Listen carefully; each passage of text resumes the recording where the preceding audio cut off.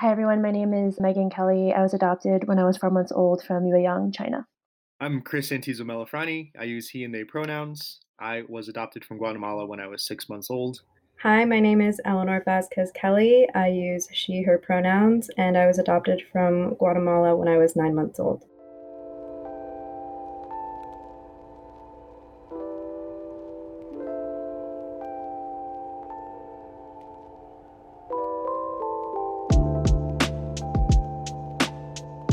This is Catherine, and I edited today's show. If you listened to last week's episode, you'll know that there are so many different stories around adoption. One of the most dominant narratives in the US is that when Americans adopt a child from another country, it's this beautiful creation of a new family.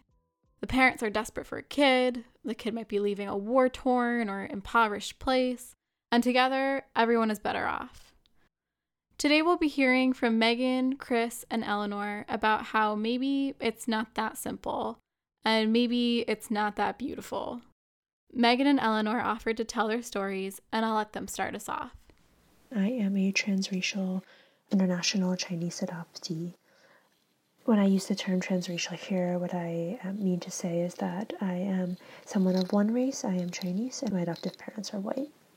I grew up in a predominantly white suburb in Connecticut, and I often thought about myself as white, even though I knew that I was adopted from China from a young age, or basically always knew I was adopted, but operated as though I was white for the better part of my childhood and adolescence. And I never really thought much about my adoption other than to consider it a fun fact about me and something that, did not have a lasting impact on my life beyond the one singular date when my parents adopted me from China. Growing up, my mom always told me how loved I was. We had a really pretty house on a dead end with a huge green yard and a swimming pool. It was a really picture-perfect childhood in many ways, and my parents were and still are extremely supportive and loving, and we're closer than any other family I know. When telling me about my adoption, my mom would tell me that I was so loved by a woman over 3,000 miles away that she gave me up for a better life. It was a really beautiful story of my parents catching the last flight out of Guatemala as a volcano erupted just a few miles away from the airport. And I really believed this story for most of my life, that I was so loved, that I was so blessed to have two moms, one who gave birth to me and decided she wanted me to have a better life, and one who raised me and gave me that life. As I got older, though, I started feeling like it must not have been love, but something else that made my birth mother give me up. I started believing wholeheartedly that she gave me up because she didn't want me and because she never wanted me. And I think that feeling really stuck with me most of my teenage years.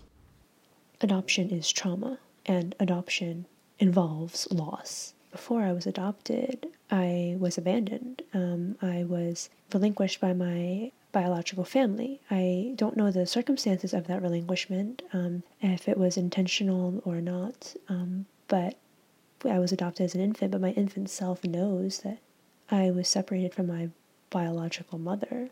And if we just think about what separation from a biological mother can mean at such a young, tender age, it's quite profound. And even if it's not something that I was able to cognitively, know in the same way an adult cognitively knows things, as an infant, I still know that I was aware that I was not with that comfort of the biological family that I was born into. But that, compared to the desire that my parents had to have kids and raise a family after so many pregnancy complications, it always really gave the idea that I was meant to be with them, and my brother and I were meant to be their kids. My brother, who's adopted from Peru, and we both always knew that our family was different. The whiteness of our parents compared to our brown skin and dark hair made it really obvious to ourselves, to our teachers, to our friends and their parents, that our family was not like theirs, and it wasn't like the others in our small, very primarily white suburban town. My parents always just told us that we were so loved that we ended up in New Jersey because our birth mothers loved us so much that they wanted a better life for us. And that was always the key, that our lives were inherently better because we were adopted. There were so many instances of knowing I was different growing up. From my mother's friends explicitly telling me that I was so lucky to have been brought here, to a white woman in the grocery store coming up to touch and compliment my hair as my mother's back was turned in the dairy section. I remember in middle school when a teacher asked me in front of my entire class how I got my Irish last name, explaining that she had expected someone with blue eyes, freckles, and red hair. She asked me how. I said that my dad is Irish. Well, it was the truth. I know it confused everyone, and that was a major part of my experience growing up, confusing everyone when I walked around with my tall, white, blue-eyed dad, or when my brother and I showed up to a restaurant to meet the rest of our very white family. I wish I could say I got used to the stares or the looks on people's faces as they were trying to put two and two together to figure out how we were related.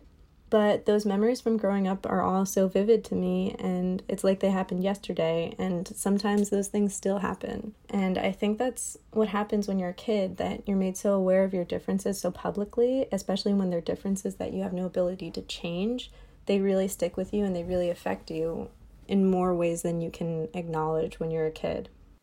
I grew up in a family that did not look like me and that, was not able to identify with experiences of racism that I have experienced in my life. And I can go on and on about different aspects of adoption as trauma, but I just want to at least float the idea here that adoption is trauma. And coupled with that idea is that adoption involves loss. I lost my biological family in my adoption, and also connection with birth culture, the Chinese culture, and I can intellectualize a lot about adoption and loss and trauma, but I would say that at the end of the day, this is a felt loss. It's a loss that is felt in my stomach when I come to realize that, oh, geez, wow, I really don't know anything about my ancestors, and I don't know really where I was born. The papers say one thing, but who knows where I was born? Who knows what family I was born into? And who knows why I was given up? I also feel it certainly like a pain in my chest when I realize that I do not know how to speak Mandarin, and it's difficult to reconcile the idea that often people say that by being adopted to the United States I've earned a lot and gained a lot, but I've also want to say that I hold the tension of knowing that I've gained certain opportunities in coming to the United States, but also I've lost a lot. And even in the narrative about gaining things and coming to the United States, I question sometimes how that's wrapped up in ideas of capitalism and colonialism. As a teenager, I dealt with depression and anxiety on and off throughout high school, and I could never understand why. My life could be going perfectly fine, but I always felt so out of place in my own feelings and sometimes in my own home. And so towards the end of high school, I started feeling like I really needed to know about my roots. So I decided to major in nutrition after learning about the malnutrition issue in Guatemala. And I felt like I could really help a country that I knew nothing about at the time. All these kinds of thoughts about my racial and adoptee identities changed when I got to college and I started meeting other adoptees, other transracial adoptees, and I started engaging in academic coursework about race, and also started hearing the word person of color and started thinking about myself as a person of color. I got to a point in college when I came to say that I am an adoptee, as opposed to saying that I was adopted in the past tense. The simple yet also meaningful shift in the language there is that it became obvious to me that I was always going to be adopted, and I am an adoptee, and that adoption has a lasting impact on my life, and that it has become a salient part of who I am. During an internship in college, I mentioned to my supervisor that I felt so lucky to be adopted, that I had so much opportunity and such a good life that I wouldn't have had in Guatemala. She quickly corrected me. She was a very steadfast and smart sociologist from Ecuador, and she was the first person to really challenge that idea and explained that white saviorism and white supremacy and ethnocentric tones were all built into the narrative that I was kept repeating back to her that I had heard my entire life. This conversation really made me realize that I had no idea of what my home country was like, and I was completely disconnected from any real understanding of what Guatemala was. That's when I started looking into Guatemala's history more and learning about the 40-year-long civil war and understanding the reasons why adoption became such a large industry in the country. In 2018, I learned about the child trafficking issues in the adoption system in Guatemala, and I asked my parents about it, about there being any possibility of my adoption being illegal. They were adamant about having gone through a reputable agency and making sure they did everything right and making sure that everything was legal. Only real sign that I have of knowing that I was born to a different family is that I have different physical features than my adoptive family, and that somehow that my biological family is reflected in my own reflection in the mirror, like if that's the only connection I have this great desire to try to find out who those people are. I don't think that the connection is completely lost, but it's certainly weakened given that I've never met them in my memory. I can't remember ever meeting them. And so I arrived at this point about 2 years ago, actually a year ago, that I decided I wanted to search for biological family, partly to know myself better, partly to assure them that I am okay and that I'm alive, and to just kind of understand the place that I come from. It got to the point where I was thinking about Guatemala every single day. This place that I had treated like an imaginary friend my whole life, a far-off country that I would never be able to really understand, that only seemed important to me and not to those around me. One night, after an uncharacteristically heated argument with my parents, I drove to my friend's house and she made the suggestion of going to Guatemala, even just for a weekend. I was working, I had the money, and I knew enough Spanish to travel comfortably. This was the first time that I was really faced with the idea of actually going to this country that had been such an enigma in my life for so long. So we looked up flights and I made the decision to go over my Thanksgiving break. My first visit back was with an ex-boyfriend who was a very tall white man who did not speak any Spanish and helped mark us as American tourists. So I felt just as out of place there as I did in the whiteness of my town growing up. Unfortunately, that relationship wasn't very healthy, so I really regret having that mark on my experience going back to Guatemala for the first time. But I remember crying as soon as the plane landed because I looked out the window and I saw a very old cement building, really decrepit and aging, and I wondered to myself whether that building was standing there the last time I was on that land, when I was taking off in the plane with my new parents on my way to my new home. I remember being amazed at how beautiful my country was, how nobody told me about this beauty when telling me about how lucky I was to have gotten out of there. I remember feeling the sun beating down on my face, thinking to myself that it could not have been the same sun that I grew up shining on me in New Jersey. It felt like a whole new world had opened up to me. As I approached this journey about a year ago, I decided that I wanted to tell my adoptive family about my decision to search for biological family, and this decision to tell them was extremely difficult. There's no inherent need for me to tell my adoptive family about this decision, so I would not suggest that every adoptee needs to tell their adoptive parents their decision on this type of matter, or anything at all for that.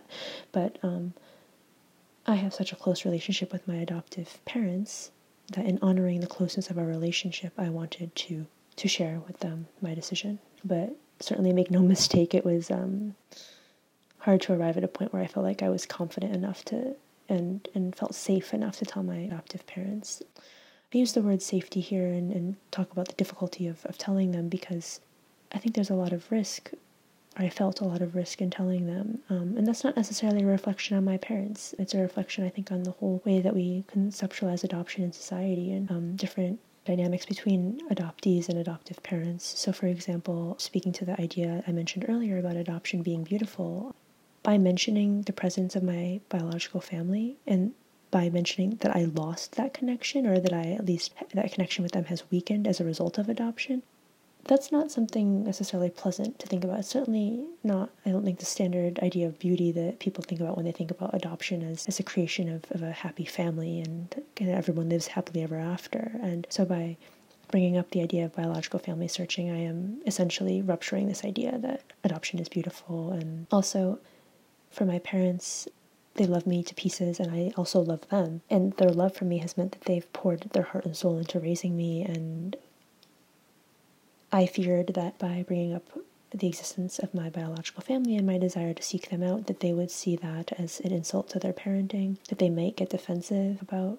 the life that they've provided for me and questioning themselves and perhaps even digging into their own insecurities over, are they good parents, and does my desire to search for biological family call that into question? Now, of course, I would argue it does not. I think this is my case, that it's possible to hold multiple truths and to say that I love my parents dearly and I want to search for a biological family. But I think that for some that might be, that might require some cognitive gymnastics, let's say. And so I recognize that and the potential for my parents to not fully understand my desire to search for biological family.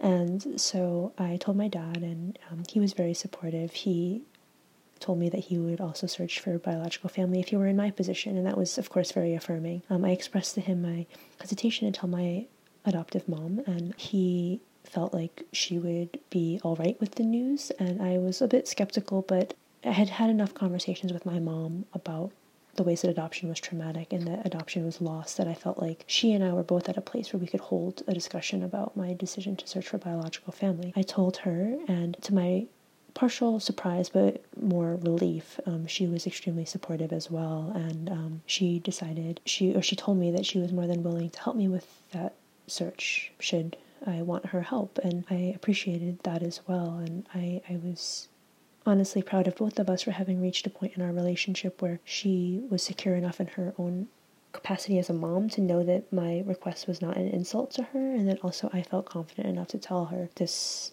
news. Just 3 days after getting my bachelor's degree, I was on my own boarding a one-way flight back to Guatemala with the goal of backpacking and finally becoming as fluent as possible in Spanish. After experiencing my first panic attack in the customs line at the Mexico City airport during my layover, and calling my mom in New Jersey 20 times and figuring out how to buy a SIM card, I finally met the taxi driver who would drive me to my hostel from the airport. He was actually the father of a fellow adoptee who I knew only because he was so outspoken about the trafficking involved in their case. I asked him about the process of finding birth parents and of the likelihood that my adoption was fraudulent. After telling him the story on the drive to Antigua, he told me he would be surprised if my adoption was fully legal. I remember my heart sinking, having only been in the country for an hour and already thinking about all of the complications of my being there. It only took me 4 days from then to reach out to a searcher to see if I could find my birth family. I didn't go to Guatemala with the intention of doing a search, but every time I walked outside and through a crowd, I couldn't shake the feeling that my family was out there somewhere. I had no idea where, except that they supposedly lived in the capital. On impulse, I messaged a man on Facebook who I had heard had done a few reunions of adoptees and their birth families. I met him the next day, a Wednesday, and I told him that all I wanted to know was the truth about my adoption. I just wanted to know if I was legally adopted or not, if what the papers said was true, and by Thursday he verified the adoption paperwork. So on Friday, he met one of my sister-in-laws at their family home when he was trying to verify the address on my paperwork. By Saturday, I was sitting with him in the Central Park in Antigua eating ice cream when he told me that my siblings wanted to meet me the next day. Later that day, I hiked Volcan Pacaya, and I had the most dramatic moments of my life thinking about how quickly all of this happened and how I wasn't ready to know the truth. I met 3 of my 9 siblings the next day. We met at a Taco Bell, and it was my first time ever eating there, so I definitely have a special place in my heart for it now, even though I get made fun of for loving it so much. One of my brothers kept staring at me and smiling until he told me that he felt like he was looking at a young version of our mom sitting across the table from him, and it was really hard not to burst into tears. I don't remember much of that day besides the discomfort, actually, of how hard it was for me to process all that was happening in the moment. I know I felt safe. I felt like I was with family the instant I saw them, but I was so overwhelmed with every emotion I could barely speak. We said our goodbyes and made tentative plans to see each other soon. The next day, we planned for me to go to their home in Mixco to meet my mom on Valentine's Day. I don't remember the days leading up to meeting her. I just remember buying her roses early that morning after asking my older sister what her favorite flower was. I got out of the car and I walked through their gate into the room they pointed me to, and she was there. Finally. My older brother was holding her, and as she looked at me for the first time, she fainted in his arms. I felt like I had turned this family's lives upside down. My birth mother had just fainted in front of me, and I was on my own in this country I knew nothing about. I wanted nothing more in that moment than to be at home in New Jersey with my parents. I was full of so much regret. But I couldn't run away, I couldn't go anywhere. So I sat on the bed, and I waited for her to wake up, and when she did, we finally got to sit together and to hold each other's hands for the first time in 21 years. I later learned that my siblings had wanted to meet me, only a few of them at first, to see if it was the real thing, to make sure that I wasn't trying to scam them. I'm the 9th born out of 10, and I'm the middle sister. Nobody except my eldest sister knew that I had existed. As we sat together, my searcher translating between languages and tears, I learned that I was a stolen child. None of my siblings knew about me, because the doctors told my mom that I was a stillbirth. She believed for my entire life that I was dead. At 21 years old, I came to them, alive and healthy, for us all to learn that our lives had been changed forever by a corrupt doctor at Roosevelt Hospital in Guatemala City. I had finally found out the truth. All those years on my birthday, wondering whether or not she'd thought of me, not knowing that she didn't think I was even alive the whole time. I don't think I've processed this information all even to this day. I wonder, how are you supposed to mourn yourself, and how do you start being a part of a family 21 years too late? At this point in my life, I am continuing to search, though slowly and steadily, because I know that this process can bring up pain and trauma for myself as I come to understand more about who I am and the narratives and stories that occurred in my life before I was adopted. And I'm also, supported by my parents in this process and other friends and loved ones, and that, is of course extremely significant. Even my own apprehension about both doing the search and telling my parents about the search is extremely revealing of the ways that adoptee narratives are not always highlighted in our common conceptions of adoption, and that there can be an erasure of the pain that adoption can cause. And I hope to connect with adoptees who might be listening in, who might have felt this pain or can resonate with some aspects of my story, and to also give space for those adoptees who have never felt anything that I'm expressing, and to know that there's a diversity in feelings that adoptees have about adoption. I never got a chance to backpack because every weekend I spent with the family, learning more about their personalities, eating with them, learning the town that I would have grown up in. I felt like I had brought myself to Guatemala with a purpose I didn't know about until it was already done. I felt complete, even if I didn't have answers to my questions still. While our relationship is as good as it can be given the circumstances, I do still have to live with the fact that I was trafficked as a child. Adoption, no matter the details, is an industry. Families pay thousands of dollars to adopt a child, and even when they are as deliberate as possible, there is still a chance that they do not know all that there is to know about the situation. Finding out what truly happened in my own adoption has radicalized me, and I do not believe that international adoption should exist in any way, let alone in this way that allowed me to be ripped from my mother so violently. Last year, I ended up celebrating my birthday with them, and my parents flew down to Guatemala with me to meet them. A few months later, I went back to visit and celebrate Christmas and New Year's with them. At this point, I've gone back to Guatemala 4 times. Since the pandemic started, we've now gone the longest we have without seeing each other since being separated the first time. I talk to them regularly, I speak with them on the phone and text them every few weeks. I tell them how much I miss them, and they let me know that my nieces and nephews want to see me soon. It has been over 10 months, and I can't wait to be able to get on a plane and safely see them and hug them and celebrate with them again.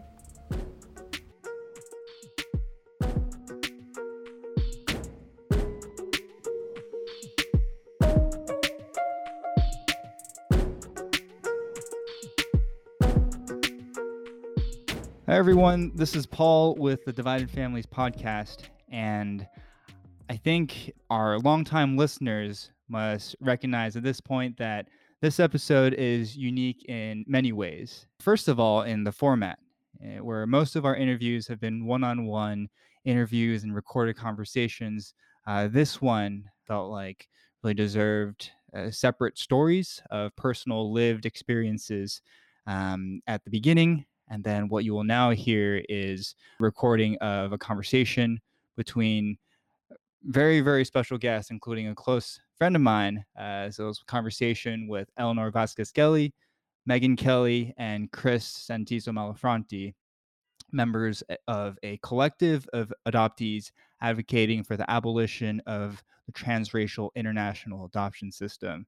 So Eleanor, Megan, and Chris, thank you so much for taking the time to do this. I'm really excited. Really excited to be here, Paul. Thanks. Yeah, thank you so much. I agree. Thank you. Yeah, I was listening to your story again. I think we were all just listening to each other's stories, and I was just so struck by, one, how poignant and different they were, but two, how despite your differences and different backgrounds, you've come together for this common cause and then these shared values for this collective. And I think one term that Chris mentioned to me is this idea of being in the fog as an adoptee. And I was wondering if you could tell us a bit about what it means to be in the fog and come out of the fog, because I think both Eleanor and Megan mentioned that this was a very transformative, even radicalizing experience. And does that have to do with what brought you to work on this collective and to motivate you to advocate in this space? Yeah, I can start. Thanks, Paul, again for having us on. So when I mentioned that coming out of the fog, I think that's like definitely a term that's often used in adoption circles, in particular for adoptees who maybe are a little more critical of the system as it stands. So for me, my sense of the term is that being in the fog is an adoptee who is particularly grateful for being adopted. It's not to say that anybody who is out of the fog did not have a wonderful childhood or great experience growing up as an adoptee. I can say for myself that I love my family. I have a great relationship with my parents. And yet there was a point in my life when I started to learn about race, different theories of racialization, that I realized that I am not white. I am not my parents' kid biologically. I am a person of color. I'm a brown man. And that kind of just like led me personally to like really think critically about all of these stories I had been told growing up, that love was enough, that love could conquer everything. So I think there's like a caricature of who this adoptee is that's still in the fog. They are really happy to be adopted, grateful that they were adopted. They might really consider adopting someday. They maybe do service work in the country that they were adopted from. Their relationship to their country of birth is one that is still really kind of white savior like. It's a little paternalistic in a lot of ways. And maybe the culture for them of their country of birth is a fun fact. It's something that they are really excited to share or show off when it maybe gives them a little social clout. And their difference or their otherness, being adopted or being a person of color, is a joke sometimes. It's something that is just a special little thing that makes them unique. And I think for us in this collective, the thread that kind of runs through all of our narratives and our intellectual development and our radicalization is that we've come to reject that adoption is a system that only benefits, is a system that we should be grateful for. On the contrary, I think that we really have come to the conclusion that adoption does a lot of harm and actually is a really traumatic experience for adoptees, for birth families, and leads to a lot of loss. I mean, I think it's very timely that we're having this conversation because November is National Adoption Month, which is, I just looked this up and it's quote unquote a special time to celebrate families that have grown through adoption. So it's very much, it seems like a very positive view on adoption. And also from some of the stories that we've heard on the podcast, for example, a recent episode with Carlos Air. He was from Cuba, and his parents actually sent him to the US in foster care homes. He was actually saying that he was glad his parents sent him and they were separated. I feel like there are really different views of adoption. So, Megan or Eleanor, what does coming out of the fog and the system of transracial adoption have to do with bigger systems of oppression? I think that when you look at this system of international adoption, it's inevitable that you have to acknowledge colonialism and ethnocentrism, especially when you are coming to a country as nationalist as the United States. So I think it really does start to rock and completely unfold all of the ideologies that your childhood is built upon, not only in history classes, where a lot of the history of the people of color in the United States or indigenous populations, just all of the commonalities of histories being completely looked over. It also completely omits usually any of the history of the countries that a lot of adoptees are from. And so you really do begin to believe that the world is kind of focused around the United States. And I think that that's a really key thing to me, is that I had to really break down that ideology and understand my place between focusing on the United States as I was conditioned and raised to, and then also understanding what the United States has done to my country of Guatemala and understanding the impacts and how it all ties together. Because it really does stem from colonialist actions taken by the United States in the 1950s to Guatemala and having a direct impact in Guatemalan politics that caused a 40-year-long civil war. And through that resulted all of these adoptions out. So for me, it's easier to think about it specifically in the context of Guatemala, but it's not an uncommon situation. That is what it comes from. Right. There's a pattern. There's inevitably some sort of third world country, a country that is maybe torn apart by war or by some social policies in that country that lead to the stigmatization of single motherhood.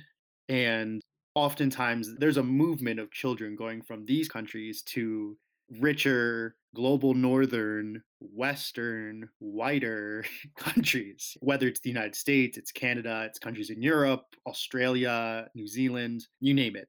When we start to break down and look at where are these children coming from and where are they going, then we start to see, oh, there's like kind of an imperial, neo-colonial tinge to all of this. And I think that, like Eleanor was saying, with the history of Guatemala in particular, it's a clear case. US intervenes in the 1950s, leads to a coup of a democratically elected government, then leads to a 36-year-long civil war, and then the resulting market for children coming out of that country that just really blossoms in the mid 90s and continues on until adoption from that country was actually shut down by international means. Megan, I know you mentioned in your story had this transformative moment or this process really of changing your perception of adoption as something beautiful and about creating family to something that's much more nuanced and even maybe more insidious. So can you share a little bit more about that transformation? Yeah, of course, Paul. I don't know if there was like one choice moment when I started coming out of this fog of understanding that there was more to adoption than just family creation.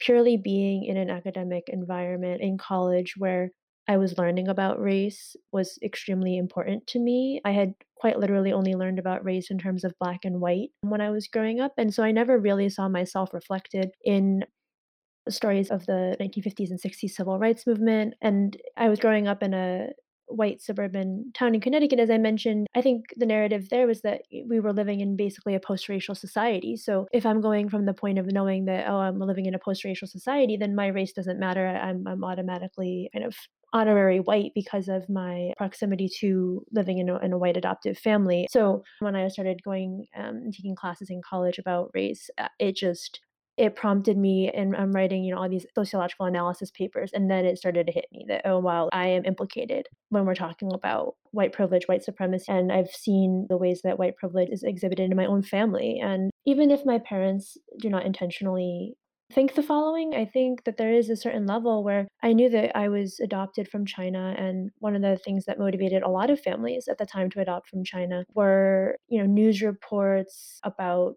quote unquote dying rooms in orphanages in China where you had a lot of infants basically passing away because of lack of proper care. And my parents thought that they would go to China. Again, they don't necessarily use this word, but to kind of save a kid, save myself or other people who were in these orphanages. And upon realizing that that one instance of my parents going to China is part of something much larger, it's part of patterns that we see that Chris and Eleanor were talking about, whether it be U.S. intervention in Guatemala and other Latin American countries, or these other instances of white supremacy and of white saviorism, that I was like, oh wow, like this is huge. And so by me critiquing adoption, I'm critiquing, yes, what happened to me, but also something that continues to happen to thousands of kids every year. And I will give a shout out to Chris. Chris and I went to college together, and I had the fortune of being able to share some of my thoughts with Chris. And I think together we were able to grow. And I think that was also really helpful for me.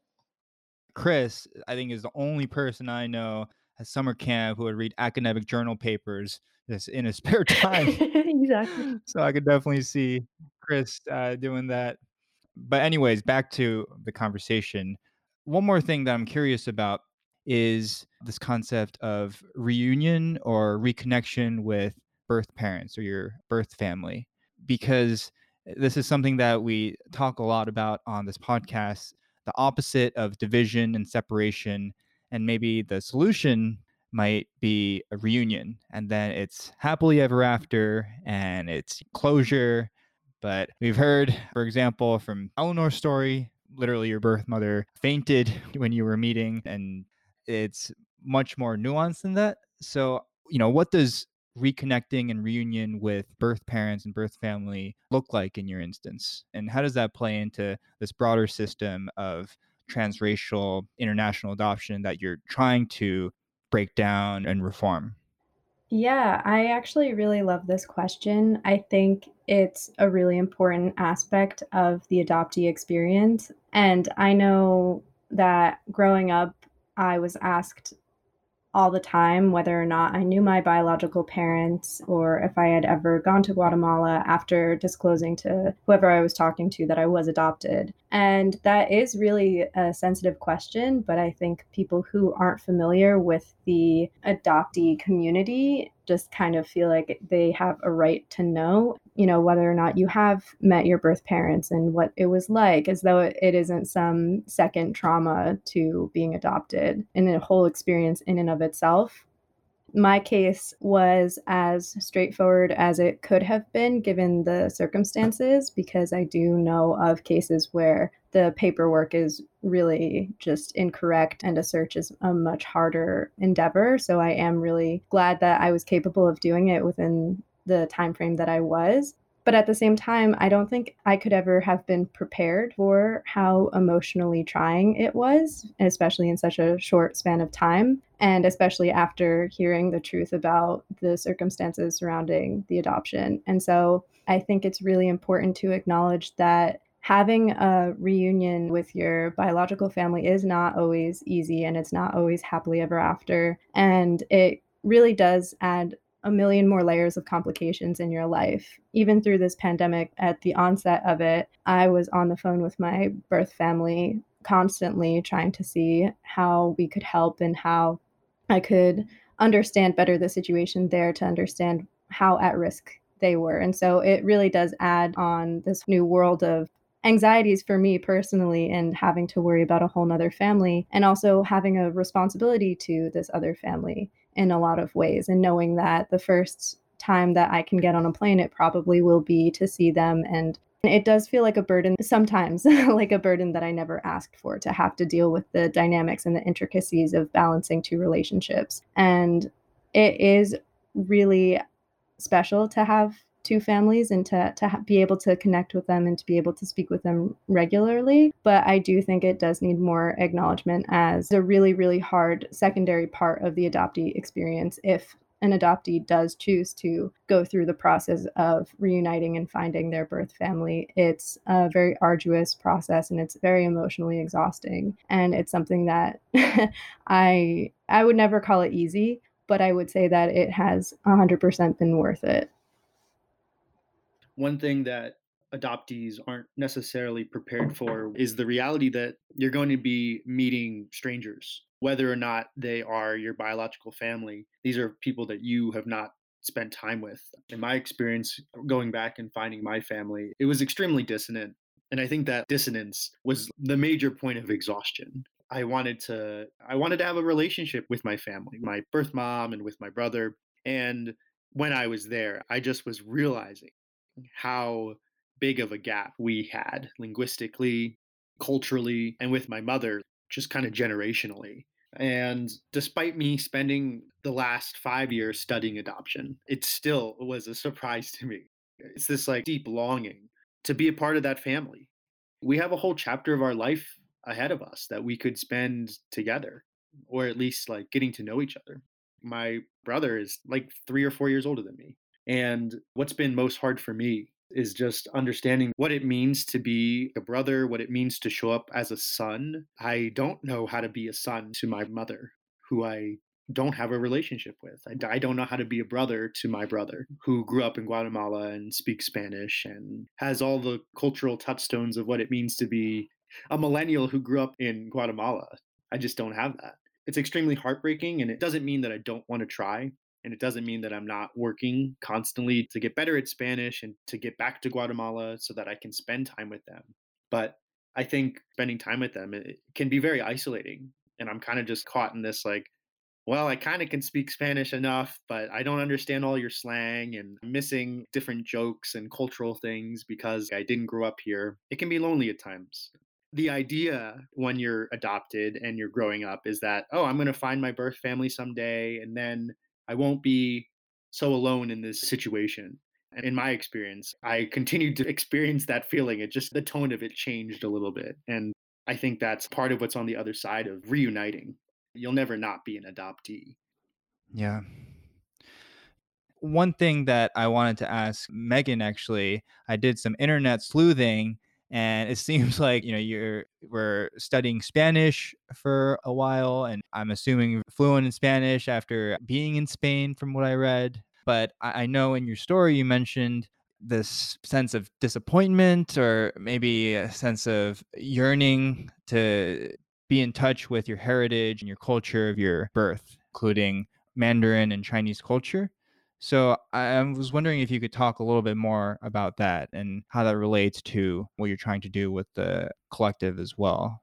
You are correct that I did study Spanish, and I don't call myself fluent, but I have an advanced level of Spanish, and to be honest, it's really sad for me that I know more Spanish, that my level of Spanish knowledge is higher than my level of Mandarin has ever been. Only recently did I actually remember that when I was in middle school, I decided, I was going to study Mandarin because there was a program offered at my school to do so, and I was really excited and I decided to study it, and my childhood best friend, who happened to be white, said to me, "Why are you studying Mandarin? That's worthless. Spanish is much more valuable."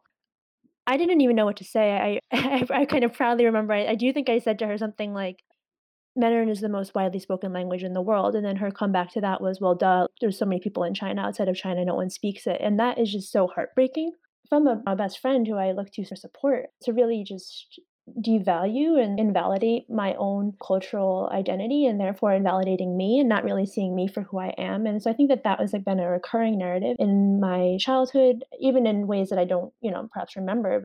I'm wondering if we can transition a bit to what this all means now and what you're all advocating for, because I know one of your goals, what you're envisioning, is the abolition of transracial international system of adoption. Can you help me and listeners understand, what exactly you mean by this, and what would a better system or a new system look like?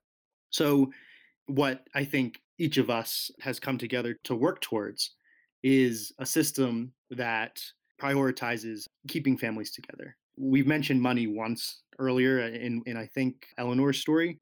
There's thousands and thousands of dollars that are getting funneled into this system. What would it look like to take that $20 to $45,000 that is being put towards these adoptions and instead investing in sustainable systems in these countries, a place for a birth mother to leave their child for 2 or 3 months while they get on their feet? What if that money could go towards different facilities or directly to families in order to support them? In Guatemala, $30,000 USD is a ridiculous amount of money. And when I was adopted and Eleanor was adopted, that was being funneled into a black market. And that's kind of just like what we see in every country where international adoption moves to.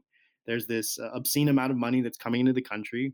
And then there's a couple of lawyers or a couple of doctors or a couple of nurses, a couple of social workers who realize how much money they could be making if they just got into the trafficking business. And it inevitably happens in every country. When we say abolition, we're thinking about these systems. We have to hold all of it, the good, the bad, and the very, very ugly. The very, very ugly. I would love to add on to that too, just because Chris got me thinking about this organization I know that actually does work to, their work does fall within those lines of keeping families together. There was a community in Honduras that was experiencing really overflowing orphanages. And so a nonprofit came in, and they're doing this at a very micro level, but they came in and they created a system that did allow for what Chris was saying, which gave the youth in that town a home and education system for however long their parents needed them to be able to be taken care of while they get back on their feet and are able to be self-sufficient economically. and the rate of child abandonment in that area of Honduras completely diminished. It was negligible, if not zero completely. So we're talking about restructuring systems entirely and imagining it in a whole new perspective. I think the only thing that I would add, I love, Eleanor and Chris, all of your ideas and points, is that when I think about adoption and the fact that adoption exists, I often think about it as like a symptom of much larger social problems, which is to say, what would motivate the separation of a child from their biological family? And often that is poverty, the inability for the biological family to care for their child. And sometimes it's not poverty, but also shame and social stigma of, as Chris mentioned earlier, of single mothers. And of course, then you have this framework that we have already entered into of the ways that adoption becomes a market, becomes a supply and demand model. There's perverse incentives for trafficking to happen in ways that mean infants are stolen. So I think because families often want to adopt and maybe they don't want to see the negative sides of adoption, even if they don't realize that they don't want to see that, then it means that there's no incentive for families to start looking into like what's behind adoption, what's underlying adoption. But I think we need to start looking at that in order to then abolish the system because it's kind of like a root cause analysis essentially at the end of the day. Because this system that you're talking about is so deep rooted, and dismantling it, it seems to me like it will take a long time to unravel because it is so insidious in many ways and deep rooted. But I'm wondering, what are some concrete things, maybe some goals that could be done in the short term, whether it's legislation on a political level or changing the narrative and the image of international or transracial adoption on social media or advertising, because there's so many factors to this. As you all have said, there's economic, ideological, and religious even. What are some short-term goals, and do you think that ties in at all with solidarity and partnership with other communities? I think when we talk about abolishing systems, we do also have to talk about the fact that that end goal needs incremental steps. And for me personally, I think it's really important to just have conversations with fellow adoptees and with adoptive parents and really try and bring them out of this fog that we call it and get more critical understanding of what the system of adoption is before we can tackle changing it and abolishing it. It really does entail a lot of hard conversations. To jump off of something Chris was alluding to earlier, I think that any action that is taken to abolish the system of international transracial adoption must be led by adoptees themselves who are internationally transracially adopted. And also keeping in mind the views and opinions of biological families as well, because I think that if we're thinking about the key stakeholders and actors in international transracial adoption system, what we have, and there are many others that are, adoptive families, adoptive parents specifically, the adoptee, the biological families, and also, at least in the United States, agencies that hold a lot of clout in terms of facilitating adoptions for parents and make profit off of adoptions. And then, of course, the laws and different lawmakers and domestic and foreign policies that relate to adoption. But ultimately, I think it's important that we always center the people who are most directly affected by adoption. And I would argue that that's the adoptee, especially because none of us, like Chris, myself, and Eleanor, none of us chose adoption. We were far too young to be choosing adoption. And so, at least for me, knowing that my sense of agency was taken from me as an infant makes it even more imperative that as an adoptee who is now an adult, that my agency is recognized in my ability to speak out about these issues and to be an expert in my own lived experience. Who better else to lead a movement to abolish the system of adoption than the adoptees themselves? And I think it's important for parents and others to know that adoptees now are coming of age and adoptees grow up. I think there's this idea that the adopted child is always this kind of perpetual child, second to a parent. And really, we're free thinking, free will like people. And speaking to something you said, Paul, the idea of international transracial adoption is so intertwined with movements for racial justice or for immigration rights, and to just recognize how do we treat people? Like, who do we consider to be human beings and how do we treat them? Because the children who are adopted in international adoption are human beings at the end of the day. And sometimes I feel like we're seen as commodities. And so, how do we flip that script too? Just the final note of what we ask everyone as we close this conversation on the podcast: what can listeners do to either support, help, be an ally, or educate themselves even about your cause? And I think, feel like myself, I feel a bit hesitant to feel like I'm prying or even broach the subject of birth families or adoption, even with some of my friends who are adoptees. So I imagine others might feel similarly. So I don't know about engaging in conversation and learning about their stories in that way. So I'm just wondering if you feel like there are other ways, or what are some of the most effective ways to help support this cause? I think to start, go and follow No White Saviors on all social media platforms. They're just a phenomenal organization that seeks to just like decloud some of the white saviorist narratives that are around adoption and around a lot of other stuff, but adoption is in there.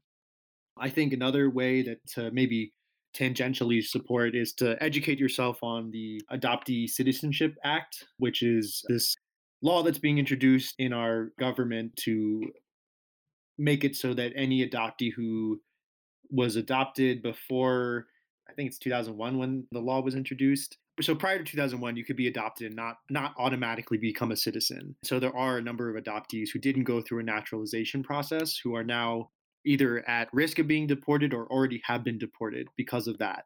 And this is maybe another way that we see adoption intersecting with immigration rights.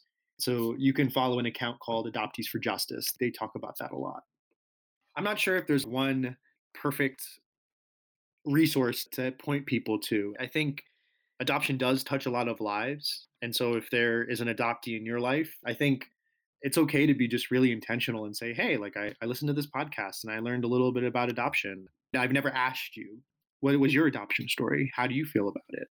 And I think coming at it from like a genuine way where you want to have a conversation about it instead of it being like a fun fact for the first 30 seconds you're getting to know somebody. I think those are really different ways of approaching trying to understand these experiences. I think oftentimes it's like a one-off question. Oh, you're adopted? Oh, have you been back? Oh, have you found your birth family? What was that like? And that's where the conversation ends. And it wasn't actually about trying to understand that experience. It was really about satisfying somebody's curiosity. So that's a little bit of advice I'd have to that one point. I guess this is kind of blunt, and so I'm not usually a blunt person, so, like, we'll see how this goes on air. But I would say that one thing that folks can do is just if you or someone you know is thinking about adopting internationally and transracially, is to really like, just not do it, honestly. That would be, like, my advice, and coupled with that is that I recognize a lot of the ideas that we all brought up today are new to folks, and they could take time to process, and I wanna honor that processing time and to maybe just sit with them and to really consider, like, what are the implications that they have over one's decision to adopt, and why might it not be a good idea to adopt internationally, transracially, and then, again, like, to just not do it, and if you know friends who might be thinking about it, to have a really difficult conversation with them about it and even pointing them to this episode as a way to frame their thinking on the issue. Yeah, I would just reiterate what both of them just said, but also to give an extra emphasis on Megan's point. I would hope that after hearing about at least our two experiences, that it would be a really big act to discourage international adoption, or if you know anybody who's thinking about it or had considered it. Yeah, thank you so much, Eleanor, Megan, Chris. I think my mind is still trying to get over the fact that so many adoptees remain without citizenship or green cards in the US. I guess just leave it to our government to not have addressed that. But I just really, really appreciate all three of your vulnerability, your initiative. Thank you so much. And really looking forward tuning into your podcast when it comes out and collabing in that way. So we'll stay tuned for more.